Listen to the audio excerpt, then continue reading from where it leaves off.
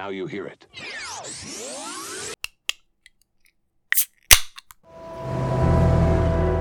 When you're a child, you learn there are 3 dimensions: height, width, and depth, like a shoebox. Then later you hear there's a 4th dimension: time. From Seattle, we're Drinking the Movies. I'm Taylor Baker. And I'm Michael Clausen. Oh, hey, Michael. It's been a little bit. It's been a minute. How you doing?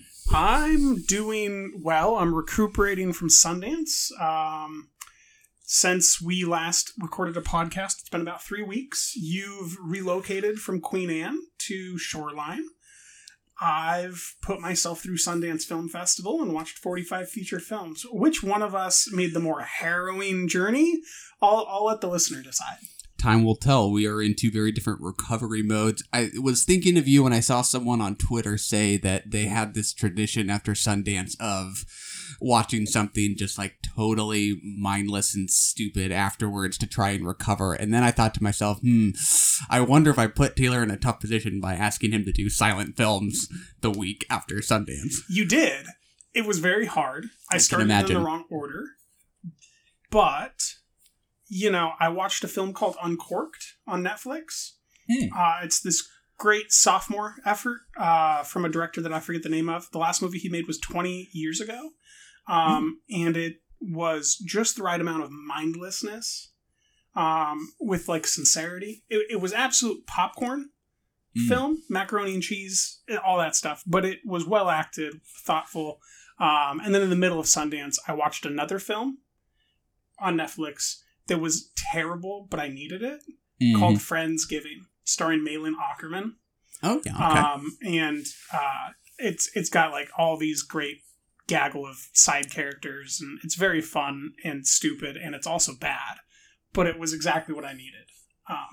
Uncorked sounds like it's about wine. It is. It's about a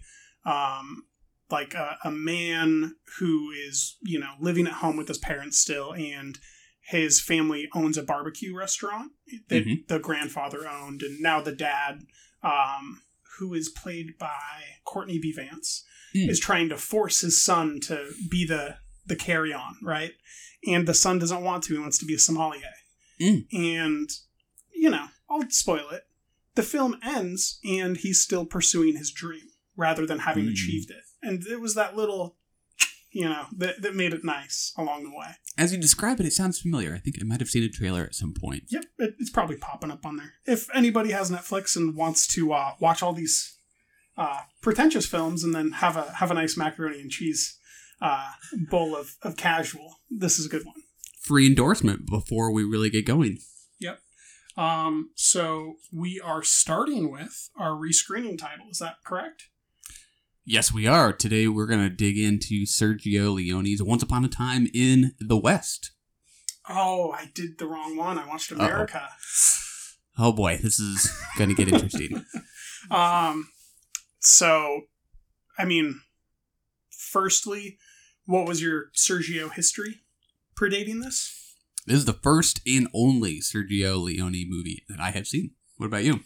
This is the second Sergio Leone film that I watched in entirety.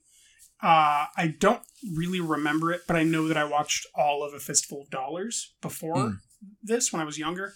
And I did some homework and watched Once Upon a Time in America. And as I was watching that, I realized that I'd seen it at some point in brief snippets growing up. I imagine that either my grandfather had it and I just never managed to make it through when I was like 7. You're like too long. Or I thought it was boring, more likely. Or I'd watched it briefly perhaps on like television, but never finished the 4-hour chunk that it would be, because it is a 4-hour. The one I watched was 4 hours.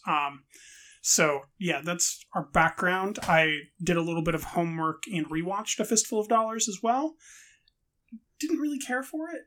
Didn't vibe with it? It's fine, but nothing's quite as stupendous as Once Upon a Time in the West. Before we continue, though, why don't we do a first impression of our next rescreening title, Jacques Demy's Donkey Skin. A little bit of a different flavor.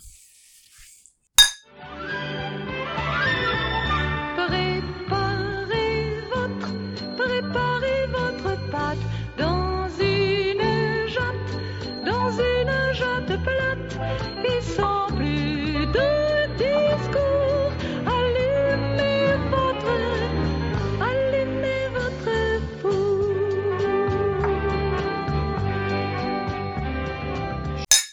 All right, Michael, that was Un Film de Jacques Demy. Donkey Skin. I'm gonna, before I ask you, just inform the listeners. So we hit play on the trailer, and I actually saw a mirror. And you and I both turned into Marie Kondo inside of a clean room, because the amount of joy that was just sparked is tremendous. A lot of joy in this room now. What do you think about this opportunity to watch a Jacques Demy film? Well, it just so happens that we've done a fair amount of heavier fare for our previous rescreening episodes, with some exceptions. Aaron Brockovich is a little bit on the lighter side, but we certainly haven't done... only a group of people were dying. Yeah, exactly. I wouldn't say that we've done anything so far that I would describe as whimsical in any way. So we owe it to ourselves to do something a little lighter. We haven't even done anything romantic, right? No. Side Effects involves murder of the husband, and Gone Girl gets pretty close. It's true. We also don't even talk about costumes all that much. I think we'll be talking about costumes quite a bit in this one. A musical fairy tale like that is a good change of pace for us. I'm excited. I am thrilled. You said musical fairy tale. I was thinking magical fairy tale. It is musical. It's whimsical. I bought the box set of Jacques Demy so that I could really get in there. Also, it was the only way that the Blu-ray was sold. And I've been collecting all of our rescreening titles on Blu-ray so that I have a library that reflects what we've done the most watching on. It's nice to have those entries in your personal bank. I'm thrilled. I love Catherine Deneuve. I'd love to see her play a younger, whimsical role. I'm much more familiar with her late work. That's a lot more, fastidious and murderous. So this is a wonderful change of pace, like you mentioned, in all those ways. Rather than stay happy, though, let's stay, I guess, happy, but get murderous with Sergio Leone's Once Upon a Time in the West. The railroad.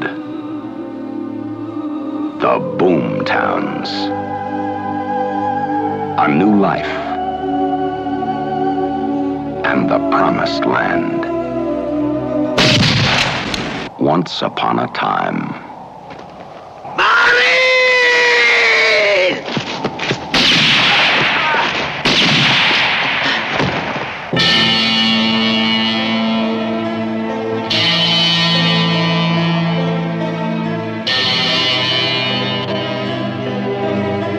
The widow, the land grabber, the outlaw,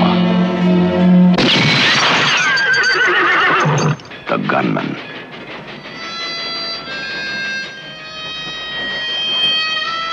The man in search of a name.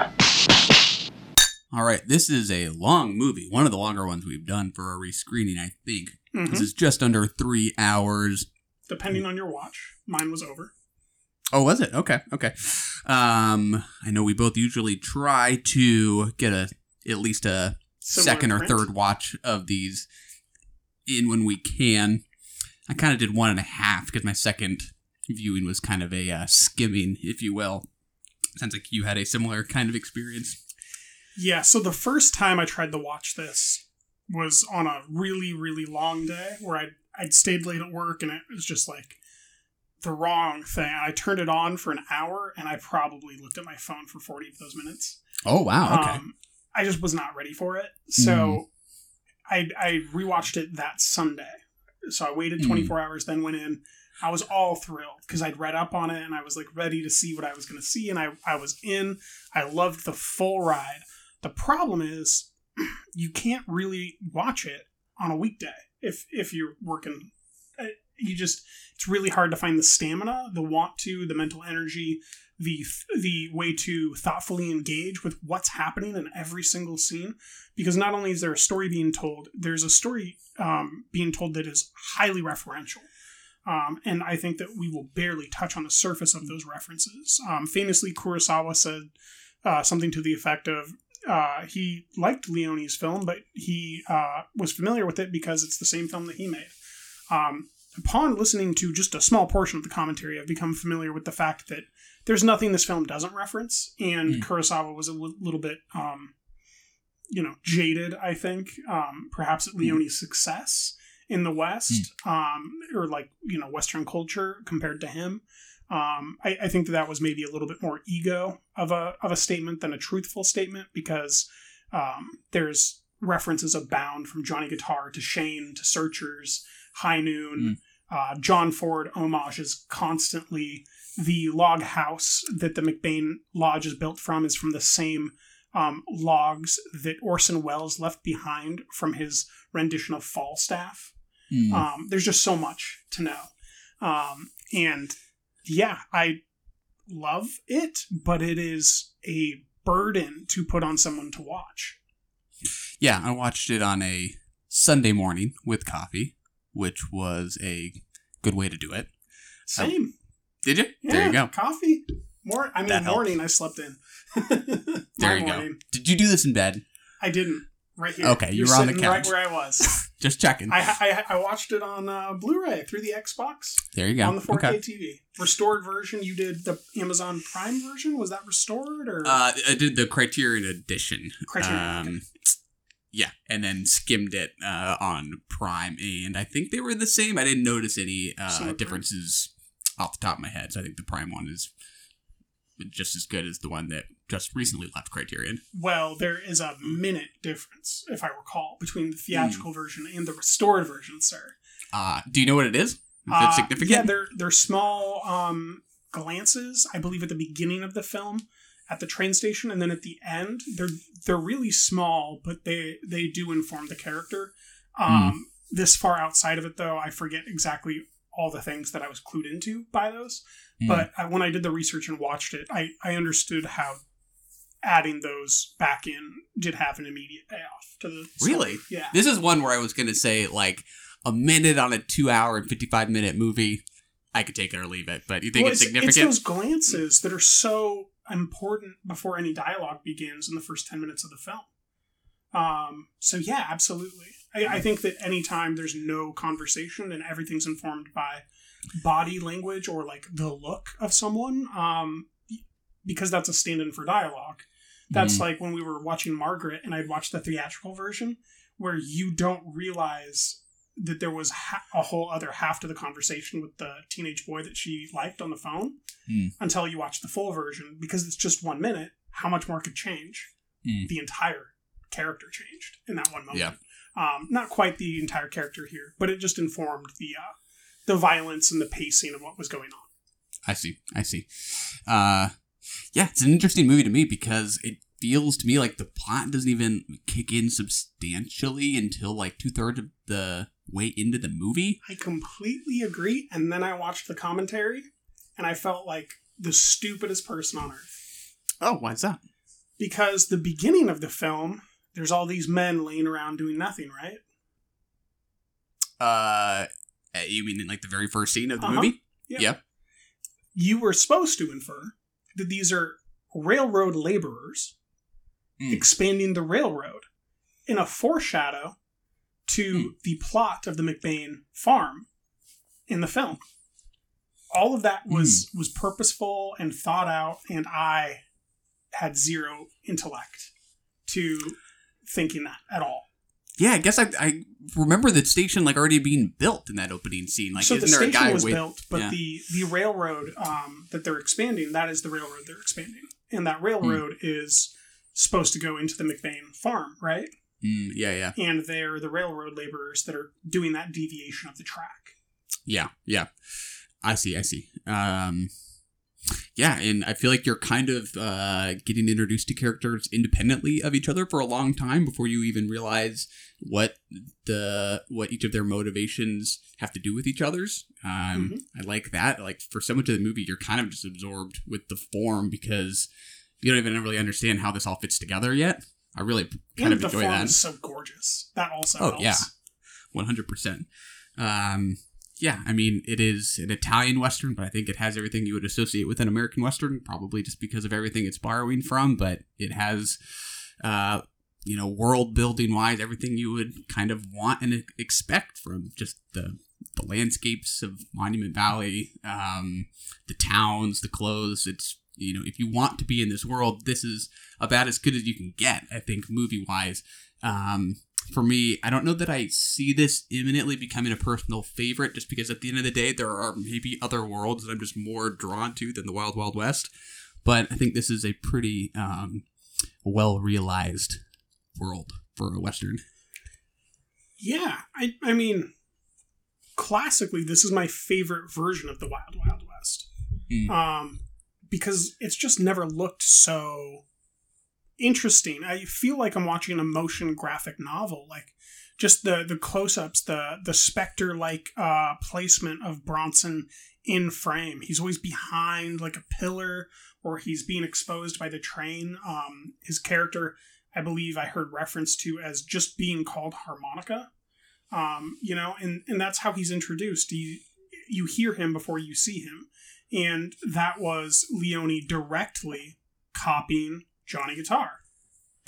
He wanted the harmonica to be the guitar from Johnny Guitar. He wanted to introduce the character before you see the character. And I just find so much of that not only clever storytelling, but like worthwhile riffing. Like, it's not empty riffing where you're just trying to play homage to something. He's trying to say, like, I love all this so much, and here's my version of it. Which, just so clearly now, on this side of Tarantino's filmography, I just see the bleed-through so plain. And the giallos that we've watched, they're just totally different to me on the other side of this film. I appreciate so much more that they're referencing, particularly the one that I was very mixed on that we watched, where we watched Support the Girls. I forget the name of that theater. Oh, yeah. But we'd watched Something Under the Sun. Let the Corpses Tan? Yes. And that was just a wooden structure with this brutal shootout, and like the crunchy leather and the close-ups, and understanding its influence has deepened my appreciation for it. I still don't think that I'd love it or like it really, but I appreciate it at a totally different level. And the appreciation that this has brought me to all of cinema outside of it is just monumental. Yeah, that one's cool because it seems like that's really merging two Italian genres, right? Giallo and the Italian Western. Like that's this weird kind of formal amalgamation of things that I thought was really fascinating. And yeah, certainly fun to think back on after actually having seen this one. Ennio Morricone, I mean, geez, what a composer, right? If you can't beat him, join him, is what Tarantino thought, and he just stole him and had him compose for him. A lot of good stuff, and it's nice. I think everyone has their kind of unique tune, right? Like there's the harmonica, obviously for Bronson. Yeah, I was gonna say I think it's just called harmonica. Yeah. But Claudia Cardinale has her own score that's a little bit more tragic. There's the heavy guitar when you get into, the escalating tension of a shootout. I think there's a really kind of nice variety while it all still feels very cohesive too. Yeah, I mean, I hate to just directly copy commentary again, but two things I was astounded by, just building off of what you're saying.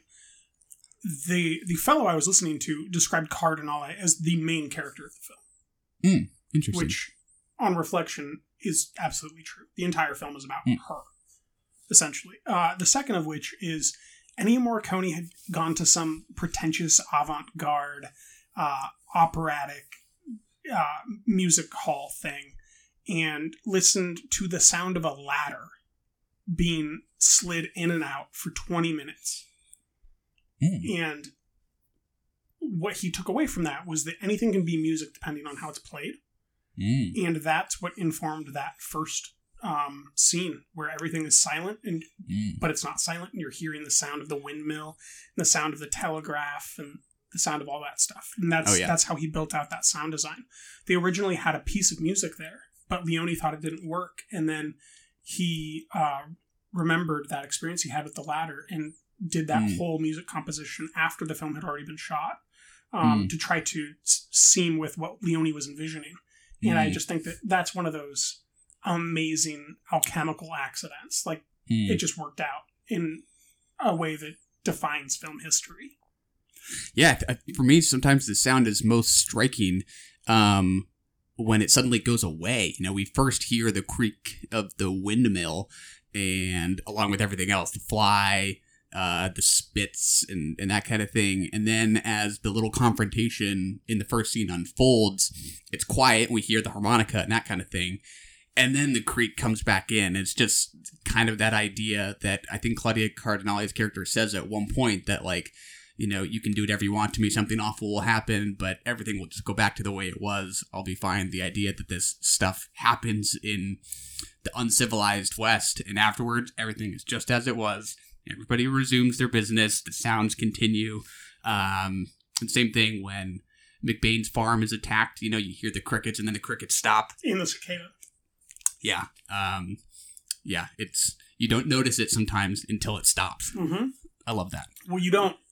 Yeah, I mean, you notice it, and then it stops, and then when it comes back, you know what the sound was that you missed. I mean, particularly that scene at the McBain farm, right? It's the gunshot, and then you see the birds go up, which I believe was a direct homage to the Searchers, if I'm remembering correctly. And then in the Searchers, I think that a bird falls because they were shooting the bird. But here, it's a reversal, and instead, they shoot the daughter. Oh, yeah. Yeah, at the scenes that actually take place at the farm, the McBain farm, some of the early ones, actually, it's what you're talking about. Right before the shooting even occurs, just some of the world building there. Like, I was so struck by just the tables and everything that was on the tables. Like, they're preparing a meal. There's, like, that big bowl of corn. There's a bunch of meat on there. Like, it just feels so real and textured. I loved all that stuff. Once again, just directly ripping off that commentary, so I'd mentioned that Falstaff's, the Orson Welles film Falstaff, I think maybe it's called The Chimes of Midnight now, is the lodge that they adapted, and they took all the standing timber from that, and they kind of remade what they wanted for the McBain farm. And because those are solid whole logs, and because that's like a house that doesn't just tear down, it looks real. It looks permanent. And it brings out the table. It brings out the corn. It makes the deaths feel like real deaths. And it brings a lot more legitimacy to the well that looks very paltry by itself. But when the well is framed with the McBain homestead behind it, it looks totally different than when it's alone. Yeah.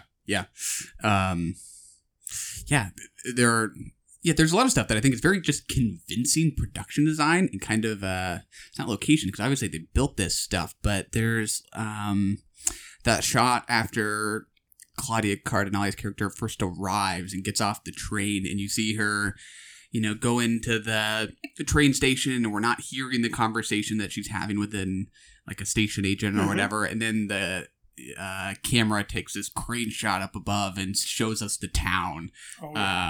Great shot. You know, some of those big master shots that really show us the lay of the land are really convincing, because, like, you can see the backs of the buildings. Like, they're not just, you know, the facades that have been stood up in other kind of cheaper westerns, I guess. They feel like really living, breathing places.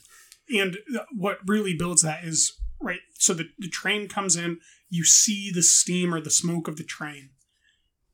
Then there's hordes of people. Like hordes of real people. Like, it just looks and feels like real people. And she gets out, and she's just one ant among many. She's not special. And then the train, I think, begins pulling out, and all the crowds start diverting. And you can't hear her, and no one's there to greet her. We know why. And so her fretful look takes on this extra tone. And it's just that little bit of extra is in every single scene, and that's why I love it. It's just such masterful storytelling. I don't think on air we've referenced that this was written by not only Sergio Leone story-wise, but Dario Argento and Bernardo Bertolucci. I mean, could you name 3 more iconic filmmakers from the 70s to collaborate on a screenplay? Yeah, it's interesting. It does feel a little bit more like a footnote to me than one that's, like, super narratively relevant. Like, I don't know that I would be able to identify anything about it that feels like Argento to me. I haven't seen very many Bertolucci's. I've seen 2, I think, but I think of those as like dramatically different kinds of movies. Mm-hmm. You know, I think I love it as a fun fact. I don't know that I really feel the influence of them in the writing, but that might just, especially with Bertolucci, that might just be that I haven't seen enough of his work. So you might be right in how to interpret that, but for me, it's because I watched Once Upon a Time in America, and because there are so many flaws to that beautiful film. I can see how master storytellers could help a master storyteller make legit characters, because the thing about Cardinale is you never don't believe her, and her arc is so passively told, but so truthful. McBain feels truthful. I think whenever I see a woman thrown into immediate horrible distress, and Dario Argento is tied to it, I think that he may have had a hand. And so for me, I think that, you know, he could have helped build out that framing of the tragedy, and I'm sure Bertolucci was more involved with who she was originally and what her original profession was, perhaps, back in Louisiana. But, and then the smokiness, you know, I associate that with more Leone and Bertolucci, but the Argento stuff in my head, I might be totally off, I see as more of the tragedy and the surprise horror in some of the shootouts and those stylings. I don't think that he told or had a real hand in what occurred necessarily, but I think that those beats are very much of the beats of Argento when I think of The Bird with the Crystal Plumage and some of those timings. And the you know, the irony of The Bird with the Crystal Plumage, where you're watching the suffering from the side of glass where you can't make a sound, and you know, you're just stuck to witness. There's just some synonyms, I guess, to those stories. Yeah, that might be something I just have to chew on more. What else? Yeah, you mentioned Johnny Guitar. I thought a lot about Johnny Guitar, just kind of comparing and contrasting in my mind Claudia Cardinale with Joan Crawford's character in that movie, and just kind of the similarity in their toughness and kind of resilience, but they're also so different. I think that it was just kind of, I like setting those characters side by side in my head because Claudia Cardinale is so feminine, whereas Joan Crawford's obviously much more masculine in her costuming, in her posture, and yet they seem, and they seem to be kind of a similar spirit, especially within their very manly man's worlds. I don't know. I kind of like mulling that over in my head. For sure, because there's really very little female like heroines in the Western genre, right? So Joan's kind of who I went to. Like, there's no one else that I can really think of at that point in time that you can reference. On this side, there's a little bit more, but yeah, her arc and the interactions she has with people who aren't villains really inform her as a character. I particularly think of that moment at the tavern where she has just arrived into town and there's not the shootout or the fight yet. And she's getting grilled by the bartender about where she's from, and then he just keeps talking on and on about Louisiana, and she doesn't want to hear it. And it's very much because we just watched the silent films that we'll talk about in a little bit on a different episode. She's really doing something with her face to just clue the viewer in a way that builds with the score at that point in time. I don't really know how to put it, but it's this perfect symbiosis of how to feel a character's experience in the story. Yeah, for sure. I'll bring up one striking scene that I don't even know that I've really made up my mind about yet, which is when she is with Frank, and it's kind of the romance/rape sex scene between the two of them, which is quite strikingly shot. You know, you're first kind of horizontal, and then the camera like turns, you know, as it pulls back. I don't know. I'll just throw it out there in case you have thoughts. I'm still personally chewing on the scene in terms of how she is responding to it in that moment. So we've also talked on Rescreening about a different film that I'm going to reference here. That film being A History of Violence. Mm-hmm. And there's a very complex scene on a stairwell in that film, in which it seems like a forcible sexual encounter occurs, and then there's a crucial moment where she pulls him back in, visually. And I don't know, but it reminded me of that. That's my noises that I'll make with my mouth. It reminded me of that very human thing in which sexuality is not, unfortunately, cut and dry in all sexual situations. And I think that's what Leone was going for, because I've seen America as well. There's very complex sex situations that I would say, to the first viewer, appear as rape. And then when this is in Once Upon a Time in America. And then later on in the story, when that character comes back and she's making jokes about it and slaps him on the ass, and those types of things, you totally reframe what you just saw. And so I think that he's going for something deeper about the human experience and sexuality. I just don't know that I can assert anything other than I think that's what he wants, is for us to grapple with it rather than know. Yeah, I think you're right. And, it's interesting just in contrast to how she responds to Bronson's coming on to her in one scene where she very, very violently rejects his advances there. It's just polar opposite. And if anything, she knows he's, I guess she doesn't quite know at that point yet that he is more likely to protect her than Frank, I suppose. But yeah, striking scene. One that I'm definitely still chewing on.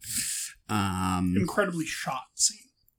Yeah. Incredibly performed scene. Incredible depth. I mean, the setting makes the film, right? I guess we should talk about where it's set a little bit. This is called a spaghetti western. It's maybe one of the most famous spaghetti westerns that doesn't have Clint Eastwood in it, and yet it was actually shot entirely in Spain.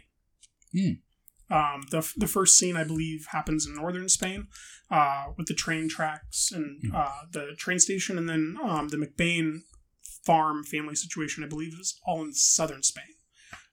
So we're moving around in Spain, but we're always in Spain. So even though it's called a spaghetti western, directed by an Italian filmmaker, there's a lot of American performers, there's a lot of European performers, and it's shot in Spain. I almost find that hard to believe. Like, the shots of her, Claudia, first arriving and driving to the McBain's farm, like, I just have to believe that's not Spain. Like, isn't that like 100% Monument Valley, like Utah? You're seeing the buttes, the towering sandstone buttes. Like, I would bet good money that's not Italy. That's what I'm saying. It's not Italy. It's Spain. I think that it was. Or sorry, not Spain. I'm not familiar with Spain. I can only go off of what I heard, but in the commentary, they explained that all of those areas are in Spain. I don't think I heard commentary on Monument Valley, but I mean, they could have exterior shots that they interlaced. I don't know. There's all sorts of tricks that I wouldn't put past Leone to make it appear that it's in America, for sure. Yeah, I mean, it's like the Grand Canyon. Like, it when you see it. I that seems shocking to me that would be in Europe. But yeah, the sets, interiors, and stuff like that makes sense. That makes sense. And just like the general deserts. In the McBain farm, specifically, because that's where Orson Welles shot in Spain. Gotcha. Yeah, the landscape's like essential. I feel like these shots that just capture the vastness of the landscape are important, not just in terms of their kind of the awe they inspire in and of themselves, but when they're joined with the close-ups. I think it is the landscape itself that makes these characters feel like larger-than-life characters. When you cut from those expanses immediately to a tight close-up of a face, it makes that person feel so much bigger. I feel like you cannot have that sense of these characters as being towering figures if it were set somewhere else that were tighter and just without that vastness. Yeah, I mean, that is... If I had to boil down what Leone is, he's the greatest reverse shot close-up that I've ever seen, because normally I get tired of it, but with him it's like, have you seen this velvet pillow after you've looked at this vast expanse of desert? Well, let me show it to you my way. And somehow it's more luxurious and voluminous than you could ever have imagined, right? Like if Woody Allen or George Lucas or Spielberg or anybody else did this, I just wouldn't care.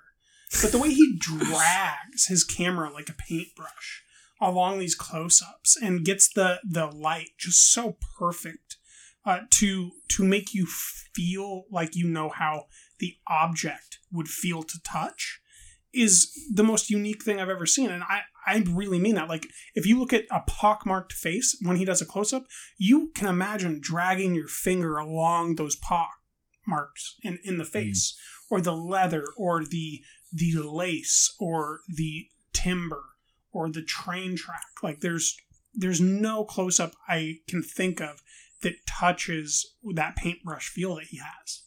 Yeah, for me, there's no face that is more striking in the movie than Henry Fonda's, partly because of the icy blue eyes, which is just kind of not what I even normally associate with like the villain of a Western. I don't know, I picture dark eyes that feel like they have evil in them, but you're these going like, Wild Wild West, just like me. Yeah, these are like clear blue eyes, and they just feel, they're chilling because they just feel like they're just like there's just ice in there. I don't even know if those are his natural eye colors or what, or it's striking though. Yeah, I don't know either. Fair. Wrong guy. But his face is a different face than our normal villain. His face is the face of our usual hero. And Bronson's face is our usual villain, right? And that is the great juxtaposition that Leone's bringing up in this film. Is I'm showing you someone who doesn't talk, and when they say their first line, it's essentially, who's here to die? Something to that effect, right? Mm-hmm. That's like the first line is delivered by Bronson, and it's about death. And then there's that wonderful line where he asks if you're here to take me to where I'm going. I don't think you have enough. There's something about horses, right? And then his witticism back is, no, you have 2 horses too many. And then he kills all 3 of them.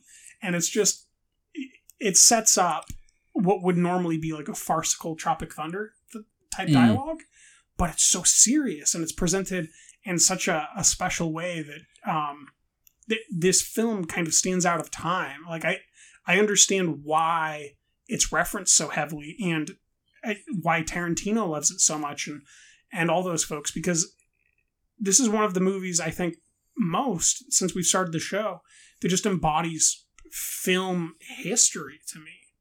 Like, it builds on all the stuff in the past. It's referencing all these other films, but it's showing you what you can do with some light, a town, and a cast that does exactly what you tell them to do, and enough lenses to do what you want to see. Like, it's just so unique in of itself. Yeah, I feel like one of the things I've always heard or read about this movie is that it's, are kind of questions about the extent to which it is embodying the classic Western genre versus commenting on it or subtly satirizing it in any way. I don't know that it's probably just because I've only seen it once. I think I'm very much in the mindset of the former, where I just seen it doing a hell of a good job at a classic Western, and I don't know that I totally see what this movie has to say about the Western. Now, I don't mean that as a criticism. I'm just not sure I'm picking up on whatever comment about it might have. I don't think it's doing it dope. I think it's doing a really sick job of it. So you said 3 things there, and I don't remember what each of them were. It was, it's doing a job as a Western, it's commenting on a Western, and then it's satire. Well, yeah, I don't know if the conversation about it has usually had more to do with if it is satire. I don't know if that's the right word. I use comment just because I'm not sure which of those words is more applicable given what some people see in it. But so, just projecting, I would say it's reflecting on the Western genre. And as you said, it's doing the dopest job of all the dopest dopes that's ever been smoked of the Western genre up to this point. And I think it's doing all of that. I think it is satirizing it because I mean, I listened to that commentary, and once you hear what it's reflecting on, that it's doing this, or it has this cut-off rifle because this was in that John Wayne movie, and then he decided that he wanted handguards on all the rifles that looked really ornate because that was a beautiful homage to those John Wayne films. And then he did this because of The Searchers, and he did that because of Johnny Guitar, and he did this because Kurosawa did that, and he did this because Joan Crawford did that with her eyes, and he thought that it would look better if you did a close-up of that with her eyes rather than doing a mid-shot with a chandelier, where you still have the chandelier lighting, but you do a close-up and you just have the eyes. Like, all those builds are, they're commenting, sure, they're criticizing, they're informing, they're doing all that, but they're also part of a thing that tells its own story. It's almost like this is what the West means to me. Yeah, I mean, it definitely feels like an affectionate view of the Western. I don't know that I can identify anything that it seems to be critiquing in it. Like, I don't know that I would say this. Sexuality, railroads, blind hope, homesteading, alcoholics, outpost stations. I think there's a lot of criticism, but I think that it's not for the sake of criticizing. It's just a passing thought. Yeah, I don't know that I would. I don't know that I sense it criticizing those things, criticizing the genre for involving those things, like we do when we talk about revisionist westerns, like a First Cow or something like that, right? That's why I get hung up on this idea, is because it seems to be somewhere in between, where it's not it's just celebrating, but pointing at. Pointing at it is good. Yeah, that's fair. Yeah, and pointing at a lot of good stuff, entertaining stuff. I mean, I think we have to talk about the final train moments. Upon watching that, didn't think anything. Then I had a good sleep, watched a separate Reddit meme video that was doctored up about the Reddit GameStop fiasco right now, right? But it had Mission Impossible and Tropic Thunder and all that stuff, and I see Tom Cruise attached to the top of the train. I can't help but think to, what could this have been referencing? And then I just started thinking about, what else did that finale reference, just in my head?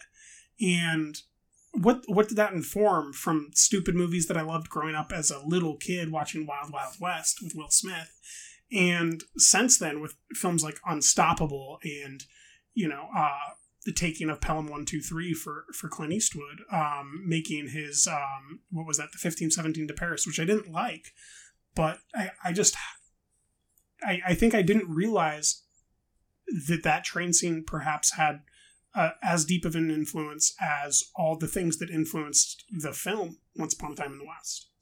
Yeah, are you talking about the very end of the movie where we're seeing it built, or like that, like the set piece where the violence that's happening on the train, where there's someone on the top of it at one point, there's someone on the bottom, people are going in and out. Oh yeah, one of my favorite scenes in the movie, because it starts when you see Frank notice the shadow outside, and then the train starts, and you're like, oh yeah, now we're going. I'm ready for this scene. It's pretty great, right? So I guess when you watch that, did it speak to you at a deeper level? Have you thought about that at all? Did it speak to me at a deeper level? I can't say it did. I mean, I can say I was highly entertained by it. I was thrilled by it. Me too. Yeah, no doubt. I that is not one particular scene I thought as much about its influence, but I totally believe that. Honestly, I was thinking partially during that scene that the guy who kind of screws over Frank by having been followed, I think his name is Wobbles, I was partly just distracted. He looks a lot like Jack Black. I just kept thinking to myself, when this is remade, that guy's going to be played by Jack Black, and it's going to be great. Don't hoax hex this. Do not put a pox on this film. No remakes. Fair. But yeah, it's an awesome scene. I love it. Okay. Do you have a favorite character that isn't Harmonica or Cardinale? A favorite character other than those, well, let's see who else we have. I mean, we have Cheyenne, who is played by Jason Robards. And what are the other options? We have McBain for the short time that he is with us. I don't know that I do. This is not one where I have characters, to be honest, that I just instantly respond to or connect with in any way. That might just be kind of a thing with Westerns for me. They are such, machismo-heavy movies that I don't just connect with the people in the movies in too meaningful of a way. I'm tremendously entertained by it, and I'm thrilled by the form, but I don't know that I even have a favorite character here. But what about you? I mean, I have two favorite side characters that just, when they're on screen, I'm enraptured by how they look on the camera. And that is the barkeep at the tavern.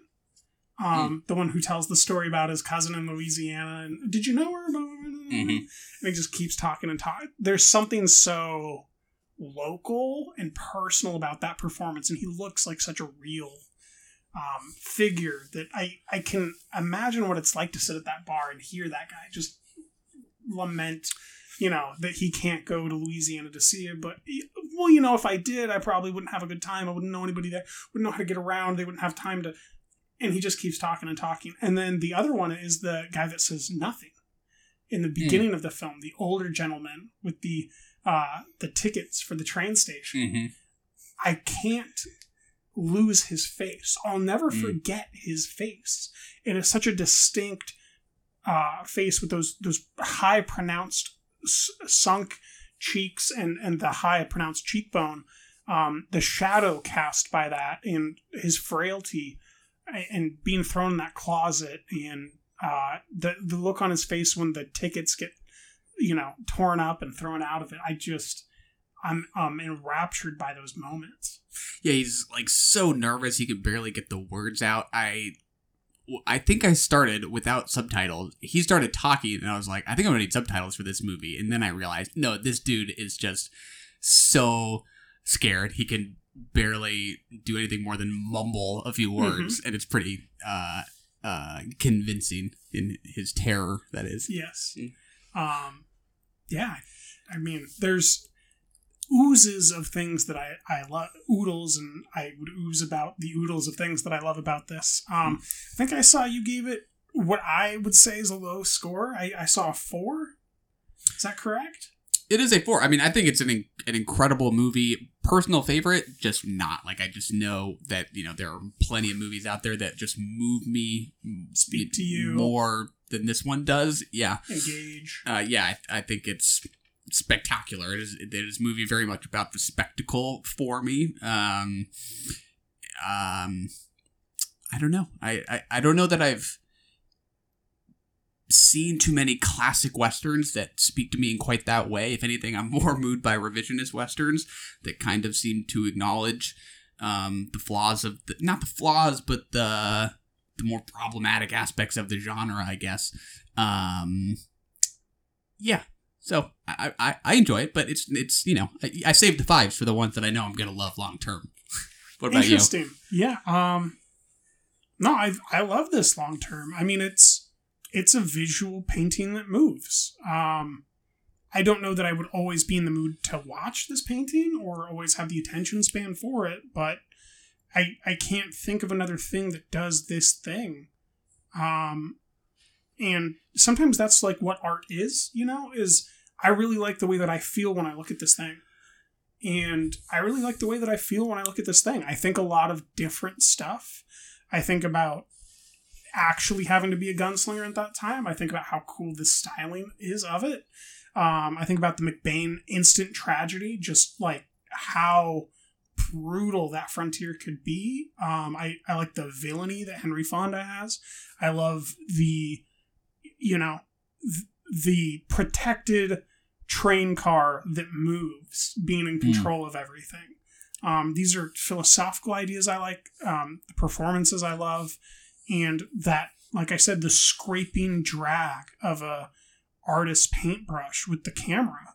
I just love this permanently. And when it gets into a number, it's nothing less than what I would envision a 5 out of 5 to be. That doesn't mean it's empirically correct or any of that stuff, but it's just like, if I had to preserve paintings from a burning fire, this is one of them. Yeah, I mean, I would save it. There might be others I would go to faster, but I would really try and grab it if it was, about to be burned. Yeah. I'll put it that way. But I don't know. I mean, not that we have to pick, but I think I probably like Johnny Guitar, I think, better than this. Partly the color of that movie, it's partly just that, like, Westerns are, there's a lot of brown in these, these are just, like, really gut subjective things where, there are just different kinds of images that I just know I just speak to my bones more. Mm-hmm.